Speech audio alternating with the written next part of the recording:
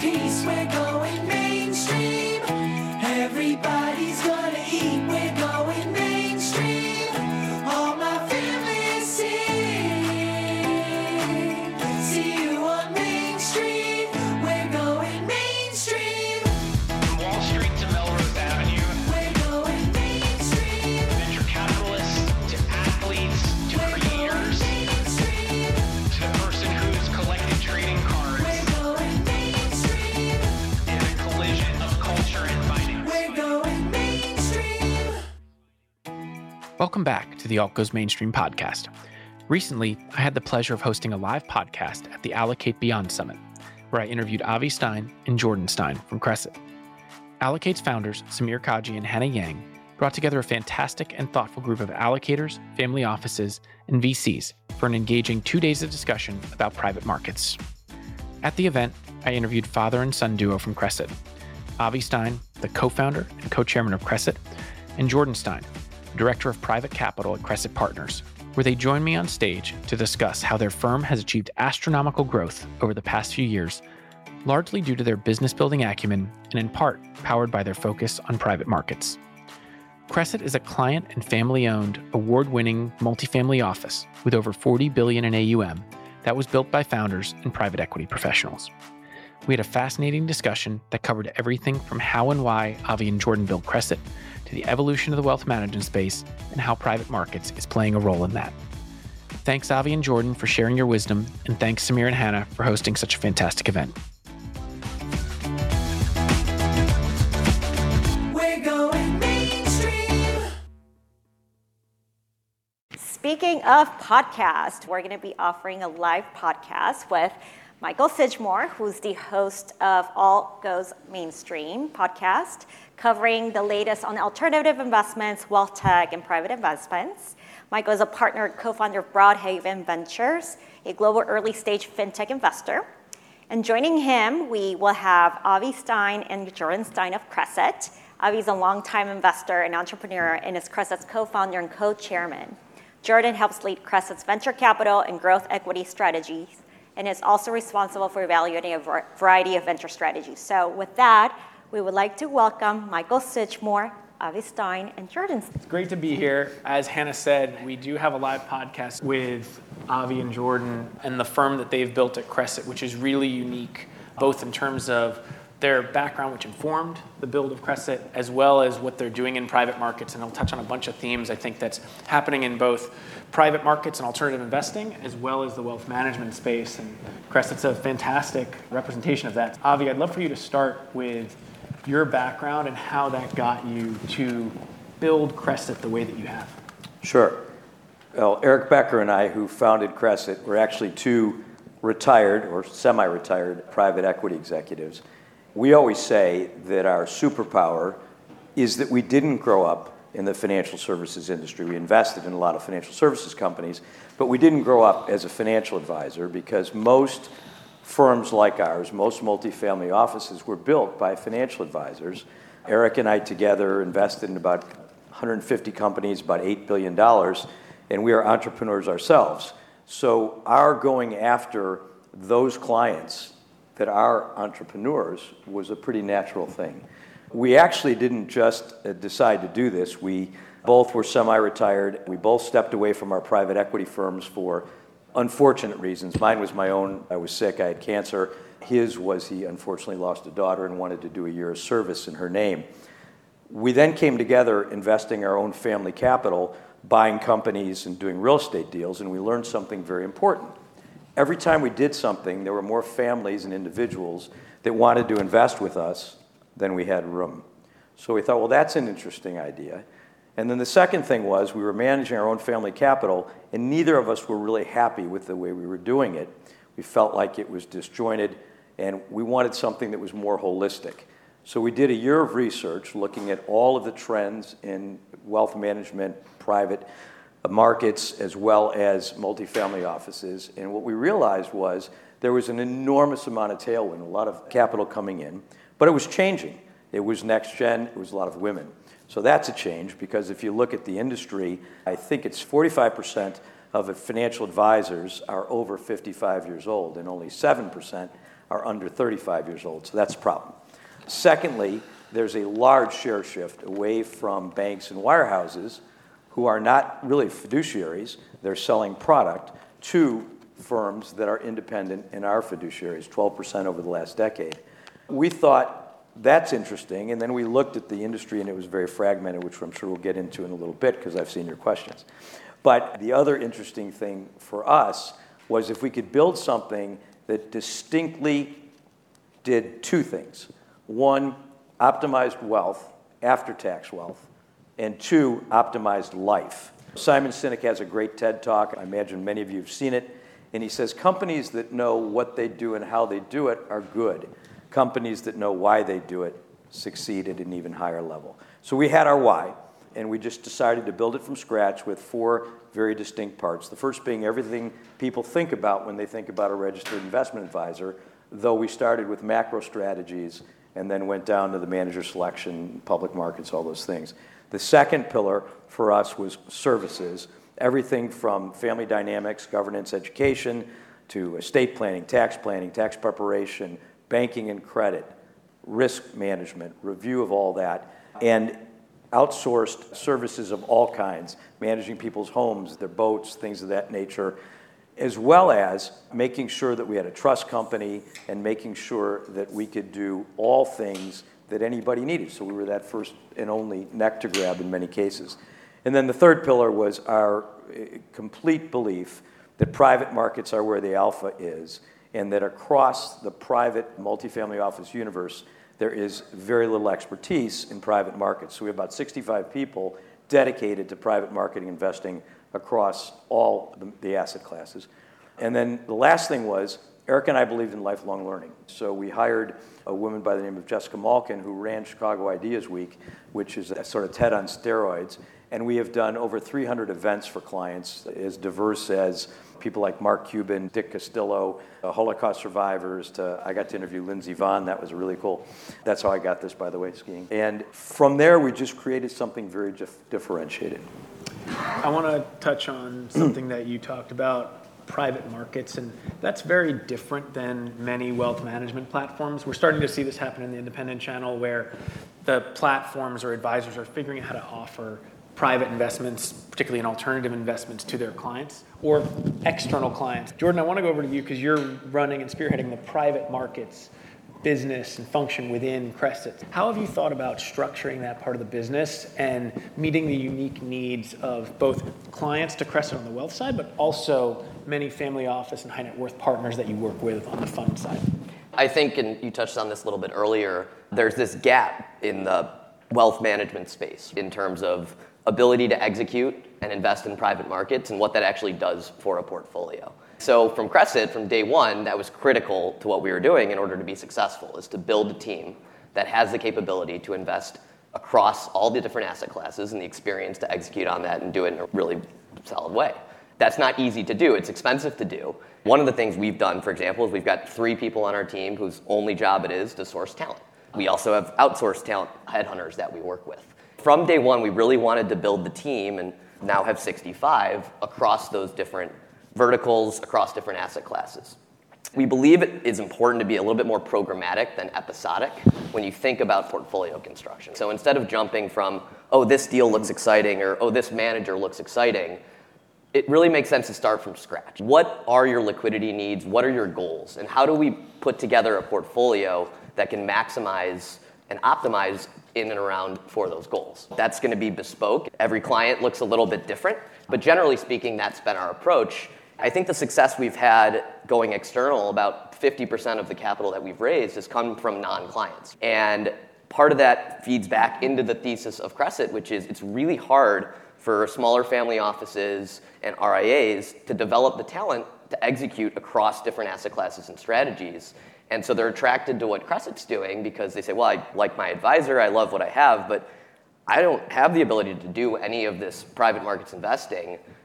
The team is maybe one person across asset classes or different sectors or whatever, and so it's brought them over to invest and participate in the things that we're doing.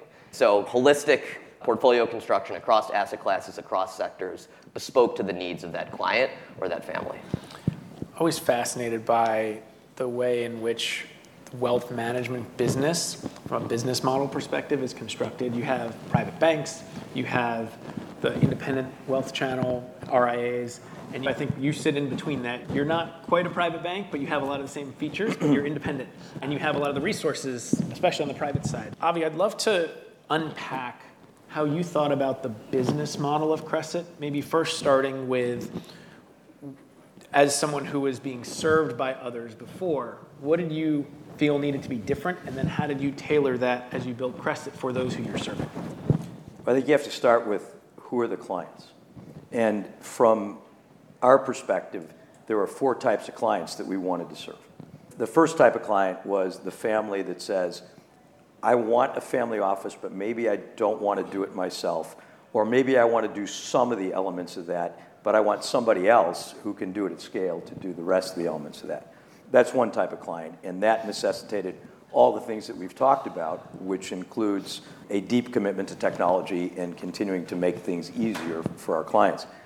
The second type of client that we had to think about serving is more the crossover client, the person who is at JP Morgan or Goldman Sachs or one of those places, and just wants another look at how their wealth is being managed, wants to understand what are the real fees I'm paying, how's this being done. And so we have those clients, and for that, we had to have deep manager selection, the ability to reconstruct portfolios, deconstruct portfolios, and make sure we had that right. The third type of client is something that is really near and dear to people's hearts here. We have something called Cresset Catalyst, where we have today 100 tech entrepreneurs, young founders of businesses. They're not always tech businesses, a few young venture capitalists and private equity folks. And as a group, their liquidity on our platform is maybe $300 million. But we did a recent survey, because one of the things we do is a little M&A quarterbacking for people who are selling their businesses. So we did a recent survey of expected liquidity events so that we could staff that.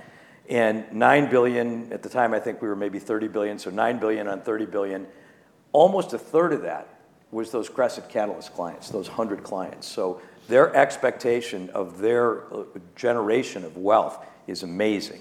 And for us, it's fantastic because it keeps us relevant with trends in venture and other things. They are great for us when we're talking to venture capitalists, and Jordan will talk about that. But they're also the cool kids, that when we have generational wealth, the younger members of those families, they want to hear from these young people. So we had to be able to build out technology and an infrastructure to serve those. And then the last type of client was families, there are about 700 of them, who just invest in our private investment vehicles. So we had to build out a group, Tammy Funasaki is here today, who's part of that group, that serves those families, that it goes to them, talks to them about what is it that they're looking at and what do they need, and then showing how we cover the waterfront across all private asset classes, and how we do it both with funds, direct investments, and the ability to co-invest. If you just take our private equity for a second, and then I'll be quiet because it's a long answer. We start with private equity funds. Kevin O'Donnell, who runs that group, ran the Saudi Sovereign Wealth Fund private investment group. So he invests across funds. And when I say funds, I'm not talking about Blackstone and KKR. I'm talking about interviewing hundreds and maybe thousands of funds with his team and investing in those that he thinks has the highest chance of outperforming. This is largely growth equity and buyout. We also have a co-invest vehicle. So people can average down their cost through the co-invest vehicle. We don't charge anybody anything to put them in funds. The co-invest vehicle is a joint venture, if you will, between Kevin's team and our direct private equity team that does a lot of recaps and family office, or families investing in families kind of investing. We charge 1 in 10 on that, which is obviously averaging down the 2 in 20 that the other firms are doing, and you get a second set of eyes on it. We also have the direct group, which I just mentioned, and they're recapitalizing all kinds of family companies, largely doing what's different for individual investors than institutional investors, which is being mindful of the taxes and also protecting the downside as well as trying to grab as much of the upside. So we approach it holistically. In each asset class, we do that same thing: fund investing, co-investing, and direct. Jordan, on that point, how much is the private markets capabilities of Cresset the differentiator that gets, whether it's clients to join Cresset in full or to work with you on the private market side, as the driving force behind why people are deciding to work with Cresset? Yeah, I think it's a key factor. I think there's a lot of people, again, who are unhappy with the experience that they've had and have learned enough now, and there's a lot more information out there around the importance of having privates in your investment portfolio. So they look at that, and then they say, okay, who are these Cresset guys? What are they doing? They'll look and see, and we'll talk to them, and they'll understand that. And then it's, okay, well, what else are you doing? And then mentioned earlier, trying to optimize not just for wealth, but for life. I think when we've had conversations with many people at these other RIAs, they feel very siloed and are just a customer getting products sold to them and interfacing with one person, or maybe they don't even have one advisor that they work with. And we're trying to create a much more cohesive experience for that client. So I think our experience and capability in private markets often gets them in the door, and then they look at the rest of the platform and say, well, okay, I can see how this, and this would all be super helpful. I'm not getting any of that. I don't even understand how it works, what I'm doing. So I think it's part of that proposition. What do you do that's differentiated in private markets? I think it starts with team and experience. It's very difficult and expensive to put together the right talent who, generally speaking, isn't necessarily out there looking to go work at a family office. You need a really dedicated effort to put the right team together who can execute. On the direct side, we've hired, starting with Avi and Eric at the top, Chris Baim, who works on that team, who's got decades of experience, along with many other members on our team who have these decades of experience. It's really important to put that together and in one place, and it's not easy to do. And on the fund side, we brought in Kevin, recently Sherry Young-Lewis from Aon, and have built out a really big team there too, with expertise in specific asset classes. And that's private credit, that's venture. A couple quick examples might help. Real estate is obviously an asset class that a lot of people care about. Many families have made a lot of money in real estate, and they have their own expertise in real estate. But when the 2017 Tax Cut and Jobs Act came out, and it had this little-known provision called Qualified Opportunity Zones, I read it, and Eric read it, and we said, wow, this is the best opportunity for our clients. And we also realized it's kind of white space because there are no QOZ funds. So we set out to build a team that could take advantage of investing through qualified opportunity zones, but only doing it in Class A real estate, low levered. We have 22, 23 people on that team today. We're building, I think, about $3.5 billion last I looked of real estate in qualified opportunity zones in great markets. And why does that matter? Because if you think about it, people always want to invest in cash flowing real estate and maybe not as much in developmental real estate, but you're getting the benefit of almost a cash flowing deal because you're deferring your taxes till December 31st, 2026 on that gain that you're investing. You don't have to invest all the gain. You can invest part of the gain. You do whatever you want. You can make a lot of great decisions, and especially in 2020, when you were getting a 6-year deferral, that was pretty good. And then everything that you invest in a qualified opportunity zone grows without capital gains tax. So you never pay capital gains tax on the then invested capital. But that's not the end of the story, and that's not the part that I think is the most interesting. The part that's the most interesting is there's no depreciation recapture.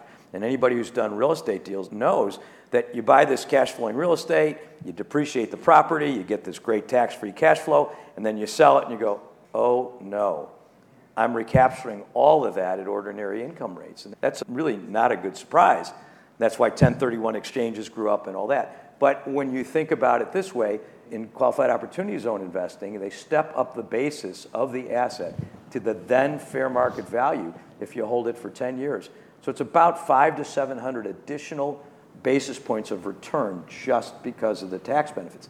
That's thinking like individual investors and family investors versus thinking about the way I used to think about it in the private equity business. They're all tax exempt anyhow. I don't care.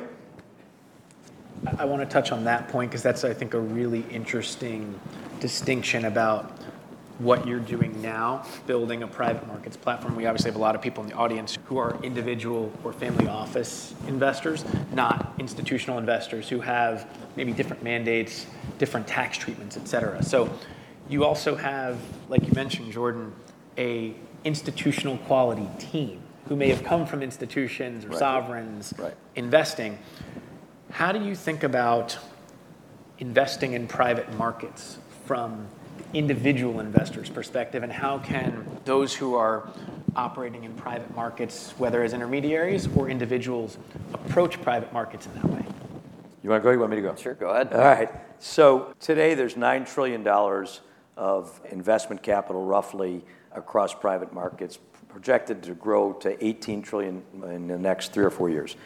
You've got individuals who are allocated less than 10% of their assets. You've got endowments, the better ones are 50 to 60%, average is 44% private assets. Pension funds, same thing.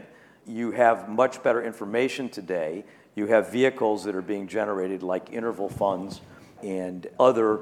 Blackstone has 75 people who are trained on the individual marketplace. So whether it's an interval fund or it's just a secondary market making liquidity is a big need for private individuals. We think about it in terms of going across all asset classes like I mentioned, but we also think about getting over that liquidity barrier that happens for a lot of people. And I often tell I say 40-year-old me out of vanity, but it's really probably 42 or 43-year-old me who had just made some money in the private equity business. And I was being advised by a wirehouse, which will remain nameless, but you'll definitely know who it is because as I tell the story, or you may not.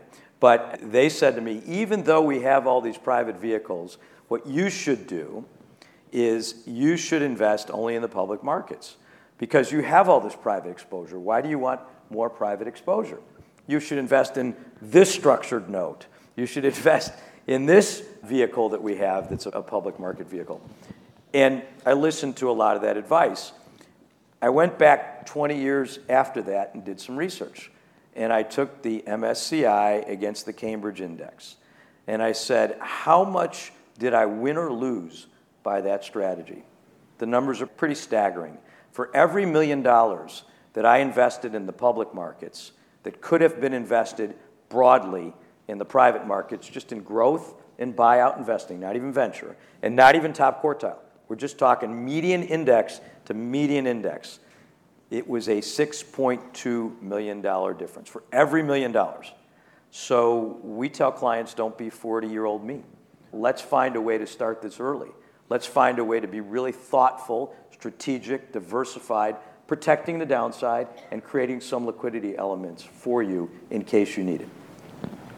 How do most high net worth individuals or family offices go about and approach private markets then? Because they may not have the size and scale or the institutional backgrounds that the team at Cresset has, or for that matter, that private banks have as well. They hire people as well, or there's Allocate, which serves to exist in the context, and we'll talk about that a bit as well, as you all are involved with Allocate in a few different ways. Yeah. So how do you think about the different ways in which the high net worth channel, as more and more capital flows into this space, and I think there's an important point within what you said a little bit earlier, it's not necessarily just the Blackstones or the Carlyles that people are investing into or should be investing into, but it's other funds as well.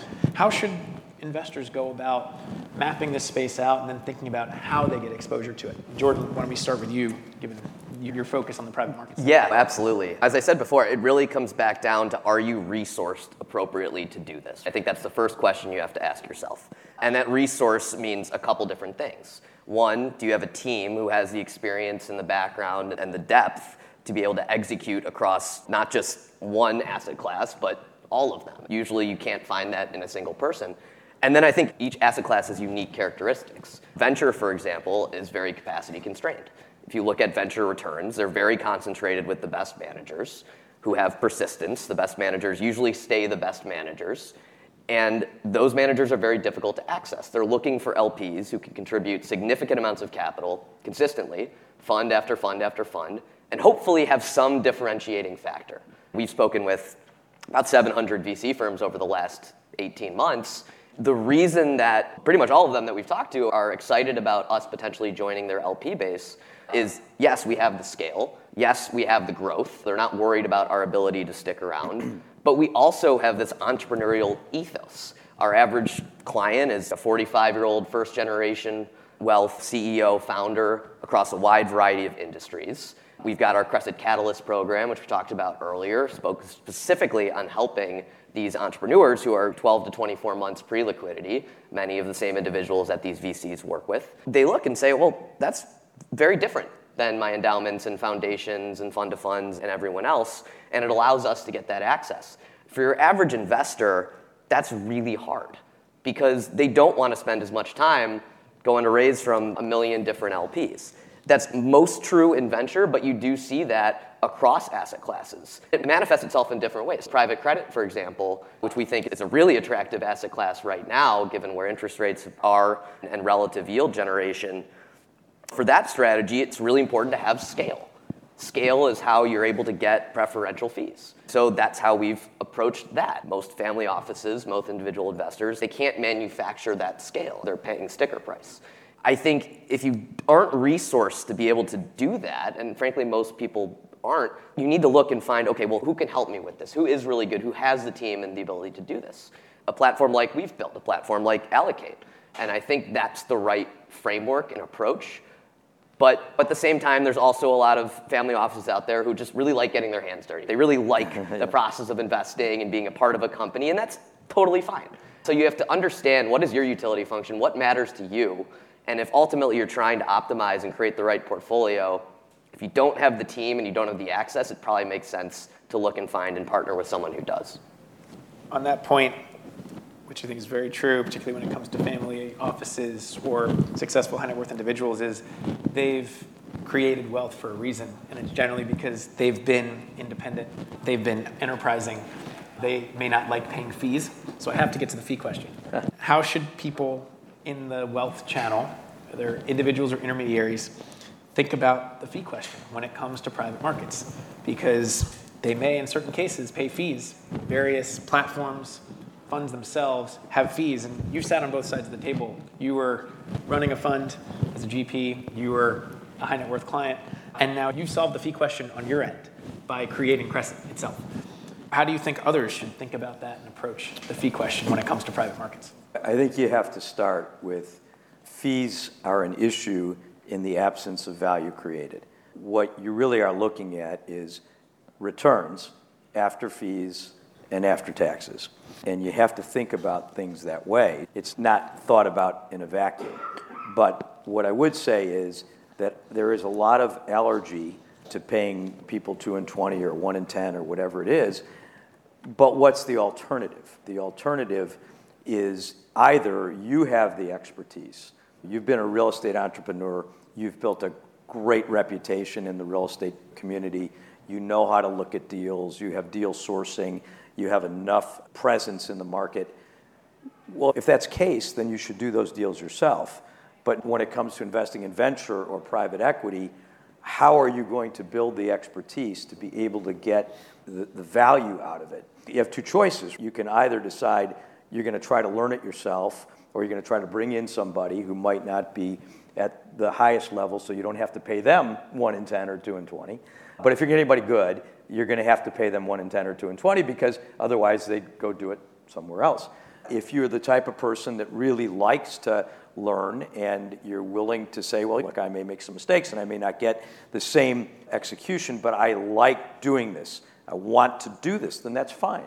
But if you're really looking at it from what's going to give you the best return, I would say insource those things where you have expertise, you have edge, you have talent, you have time you've spent in a business. Maybe some administrative things because you like that control.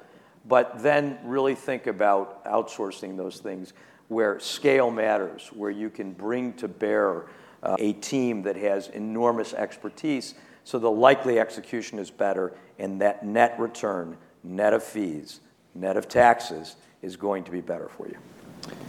I want to drill down on one specific area of private markets, Jordan, relevant to why we're here today, which is venture. Yeah. So why does Cresset have a focus on venture, and what do you like about it? Holistically, we think broadly in terms of portfolio construction across asset classes, across sectors. Venture is a very important part of that overall picture. We had wanted to do venture from the beginning, but we didn't want to do it ourselves. I think there is an inherent advantage. We didn't want to compete with the great VCs out there of the world. So if we weren't going to do it ourselves, then we wanted to partner with these tier one VCs. And going back to what I said earlier about the attractiveness of LPs, well, it took us a little while until we filled out that profile. We felt like we hit an inflection point about a year and a half ago where we had the scale, we had the ecosystem, we had the access to launch that strategy. And so in doing that, we've got a team, as I mentioned, we've talked to over 700 firms in the last year and a half, 2 years. That requires significant resources, but it builds on itself, and you start to become a part of that community. The VC community is pretty tight-knit. People know each other. And so sort of getting in with some great opportunities early on with some fantastic managers helped a lot, and it snowballs from there. You have large size and scale. I think you're about $33 billion of AUM or so, and you obviously work with, or even more now, growing by the day, but also work with outside capital partners through these external parties who invest into your funds, deals on the platform. How do you reconcile the question of how do we find the best funds, which may be smaller in size, sometimes can generate better returns, as well as co-invest or direct opportunities with the size and scale that you have and the amount of capital you have to put to work? It's a great question. Steve Kaplan, University of Chicago professor, did an enormous amount of research on which private equity funds, this wasn't venture, but private equity funds, perform the best. And his conclusion was Fund 1, Fund 2, maybe Fund 3, middle market, lower middle market. That's basically what it was. It was a little more nuanced than that. He's a professor and a great, very smart guy. But there's several thousand funds that fit the description I just laid out. I remember when I was raising our second fund, and I got a call, and it was going to be, I think, $1 billion fund maybe. And I got a call from the Abu Dhabi Investment Authority. And they said, gee, Avi, it's really great to meet you. We've heard so many great things about you. From what we've heard, we think we'd like to invest $100 million in your fund. I thought, $100 million? Well, that's really pretty cool. And I said, okay, great. Do you have the materials? What do you need? And they said, well, we need two things. And I said, okay, what's the first one? Well, we need a co-invest. And I said, oh, of course you'll get co-investment rights. And they said, no, we need a co-invest. You need to have something that you've already invested in that you can show us that we can invest in. I'd never heard of that. And I thought, okay, what else? And they said, well, we need you to come over to Abu Dhabi and present that within the next 60 days. Well, in 2 weeks, I was on the plane with the co-invest. And then they negotiated a few other things. And I, of course, gave it to them because I saw them as this long-term great source of capital. If you look across the landscape today, you only have 6% of U.S. companies that are still defined benefit pension plans. That market has gone away. If you look across the state pension plans that are big funders of private investments, well, most of them are highly allocated, and when you go through a market situation like this, the so-called denominator effect means they're over-allocated because their public investments come down, so the percentage of privates is too high, and they're not reliable. So there's this new thing called family offices, been around for a really long time. Multifamily offices just beginning to grow that are sort of the apple of the eye of the private fund market. And you can use that scale, much like the Abu Dhabi Investment Authority used on me, to negotiate better terms, a lot of co-investment, which averages down and gets you more exposure. And for example, in our credit vehicle, through co-investment as well as fee reduction, we're paying about a third of the fee load that we were paying when we were just investing at retail in private credit funds. So it's a very different set of circumstances. I think that's a really important factor. How do you think about the evolution of private markets? There's firms that may become asset gatherers, and then there's firms that may be smaller, focus more on returns, but the whole point of private markets is to generate alpha. So I feel like I just contradicted myself in a sense. And not to say that some of these asset gatherers there is won't private do well, market beta. I mean, you invest with the largest PE funds, that's private market beta. So how should we think about that? Because I do feel in search for alpha, there's now beta. One of the things that we think about as we evaluate managers is, do you have a right to exist? Is there a reason that you have some sort of structural edge that we can buy into? There's so many venture capital firms who spun up over the last few years that frankly don't. I think that's the case, broadly speaking, across asset classes and strategies, but it differs in the way that it appears. And so why do you have a right to exist in private credit? Why do you have a right to exist in buyout? Why do you have a right to exist in venture? Those are different questions that get answered different ways. From my perspective, it all goes back to, do you have the expertise to sort of filter through the types of funds that either A, are just becoming asset gatherers and they're motivated and incented a different way, deploy significant amounts of capital relatively quickly so they can go gather more assets, versus a benchmark or someone like that in venture who is, I'm very, very motivated by multiples and by returns, and in order to maximize that, I'm going to keep my fund size within a certain span. I think it's more pronounced in venture. Kaplan, who I also had as my professor when I went to University of Chicago, talks about this concept of persistence. And within venture capital, uniquely, there's more persistence than any other asset class. And what that means is if you are a manager who's had a top quartile fund, you are relatively more likely that your next fund will also be top quartile. That helps a lot looking at track record, but there's a lot more nuance to it, obviously, than just track record. You have to understand where it came from.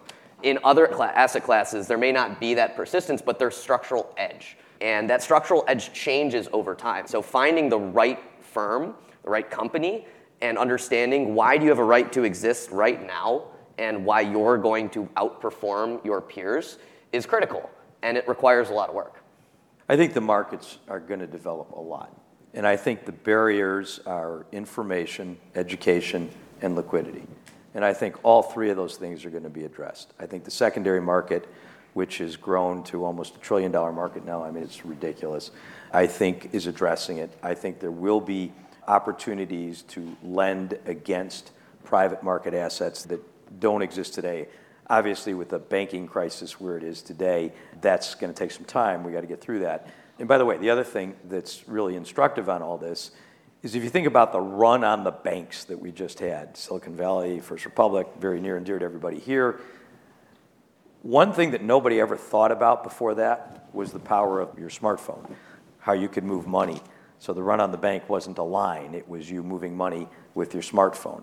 Well, the same thing is happening in private market investing.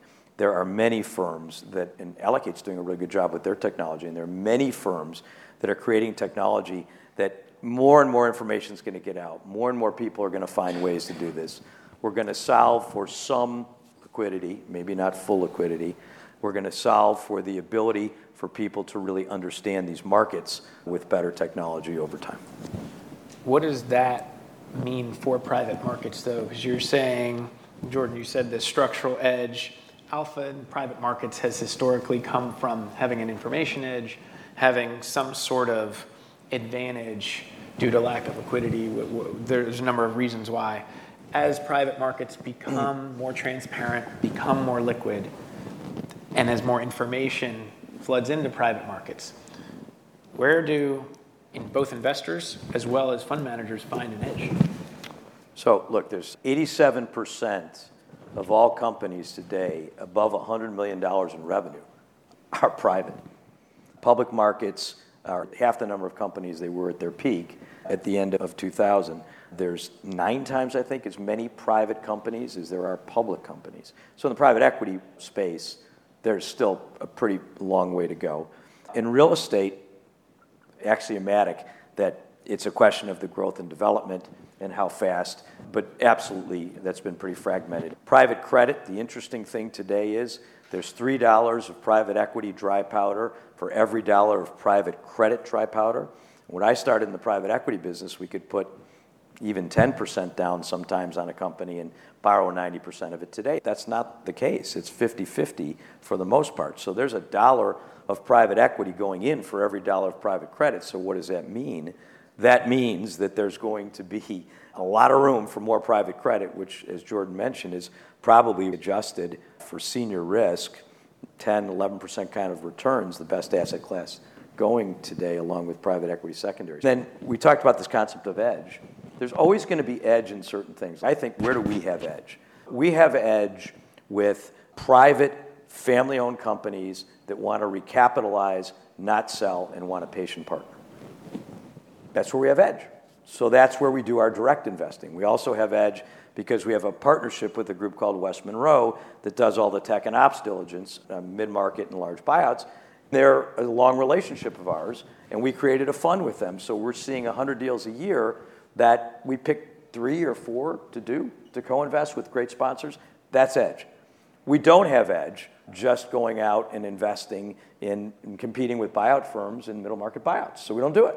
There we invest with funds, and we try to co-invest with them to average down and average up our pricing. There's always going to be places where there's edge. The private markets have a lot of room to grow before, even with a lot of information and a lot of democratization, there's a problem like in the public markets that you can't find alpha. And I think even with that information, just to add, is there's still an education component, an understanding of what to look for, what to look out for. I've had a lot of conversations externally with people who are just trying to get into venture. It's interesting to hear the questions they ask, or they'll say, hey, I just talked to this manager, I'll send you the deck. What do you think? I think it could be really interesting. It's like, well, I'm not so sure. And I think that's going to be an interesting problem that, yes, there can be more information readily available, but if you don't know how to digest that information in the right way, it doesn't really matter.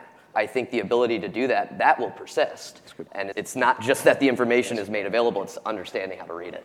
So on that point, what made you decide to invest into Allocate when you talk about being able to survey the market, have persistence and performance with top managers, educate? How did you think about why Allocate's the right fit? Since you did all of the initial work, Jordan, you go first. Sure. We're thrilled to be investors in Allocate. And I think one of the first reasons we were attracted to investing in the platform is we were both kind of attacking the same problem. Allocate is doing a fantastic job democratizing private investing. They have an unbelievable right to exist. The combined experience of the team, Samir's background, Hannah's background, everyone else, puts them in a very unique position to be able to access just about any venture capital firm that they want to specifically. And they have an unbelievable edge within that ecosystem. That's hard to do. They've built it over 20 years.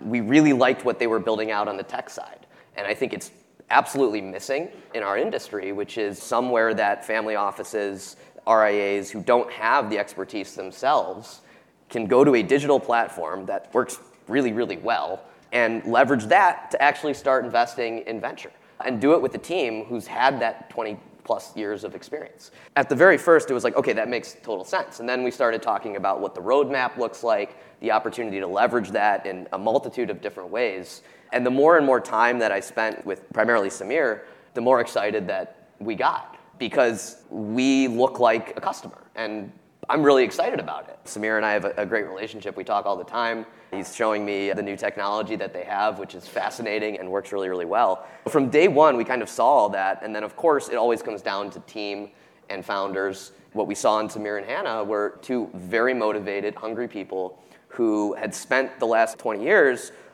developing a perch from which they could identify a problem and create something to solve it. Put all of that together, and we're really happy partner, and I think they've frankly exceeded expectations, although they were really high to begin with, I promise. So when Jordan first presented the idea, I had already met Samir in a different context and thought very highly of him. But when Jordan first presented the idea, we were, well, this is a little off target for us, not typically what we do. But you kind of know it when you see it. Eric and I are entrepreneurs. In addition to private equity business, we've both built other businesses, and we really believe in entrepreneurship. And when we find young people who are driven, smart, high integrity, know what they're doing, and as Jordan mentioned, have this great perch from which they've really learned, it's a pretty easy decision to say, wow, we want to be part of that, and we're very happy we did. You mentioned this a little bit, Jordan, that the data piece within private markets, particularly venture, is missing for the family office and wealth channel. What are some of the other things that you'd like to see be created within private markets? It's a great question. The missing data piece is really interesting because it's actually specific to different asset classes. If you were to say, I want to start investing in venture and I want to go look at the returns from the best performing venture funds, good luck, you won't find them. It's a very well kept secret. You go a little bit further up, private credit, private equity buyout, it's a lot easier to find. The information is more accurate than not versus venture. And so it'll be really interesting to see, if we talked about kind of this informational edge that may or may not persist, will that become something that LPs get more broad access to? And I don't know that it will in venture. I think it will and will continue to become the case in other asset classes. But I think generally speaking, there's a divide between those who are able to invest in private markets and those who can't. And I'd love to continue to see that gap close. And I think that's exactly what Allocate is trying to do. It's exactly what we're trying to do. It starts with education. It's understanding, why do private investments matter? Why should they be a part of your portfolio? And from there, understanding, okay, here's the right way to do it. It's kind of full circle, right? When you asked me at the beginning a little bit about Cresset, and I said you got to know your why, but then you got to know your what and your how. So the what, for us, is exactly what you ask. It's democratization of private investing, building feeder vehicles, doing things where we're doing the work that any institutional investor would do and then offering that to individuals. I think you will see a lot more of that, and it's democratization for us also of family office services. So it's really bringing that down to a level where it's consumable, and that will continue in my view. That is a great way to end on the note of the mainstreaming The mainstreaming of alts. which is what you all are doing at Cresset to pioneer that. Thank you. Congratulations on what you've built. Thank you. Pleasure to talk with you about evolution of private markets and wealth management. Thank you, Michael. It was really a pleasure to be here with you today. Yeah, thank you. And thanks to Allocate and all of you for listening. Thank you.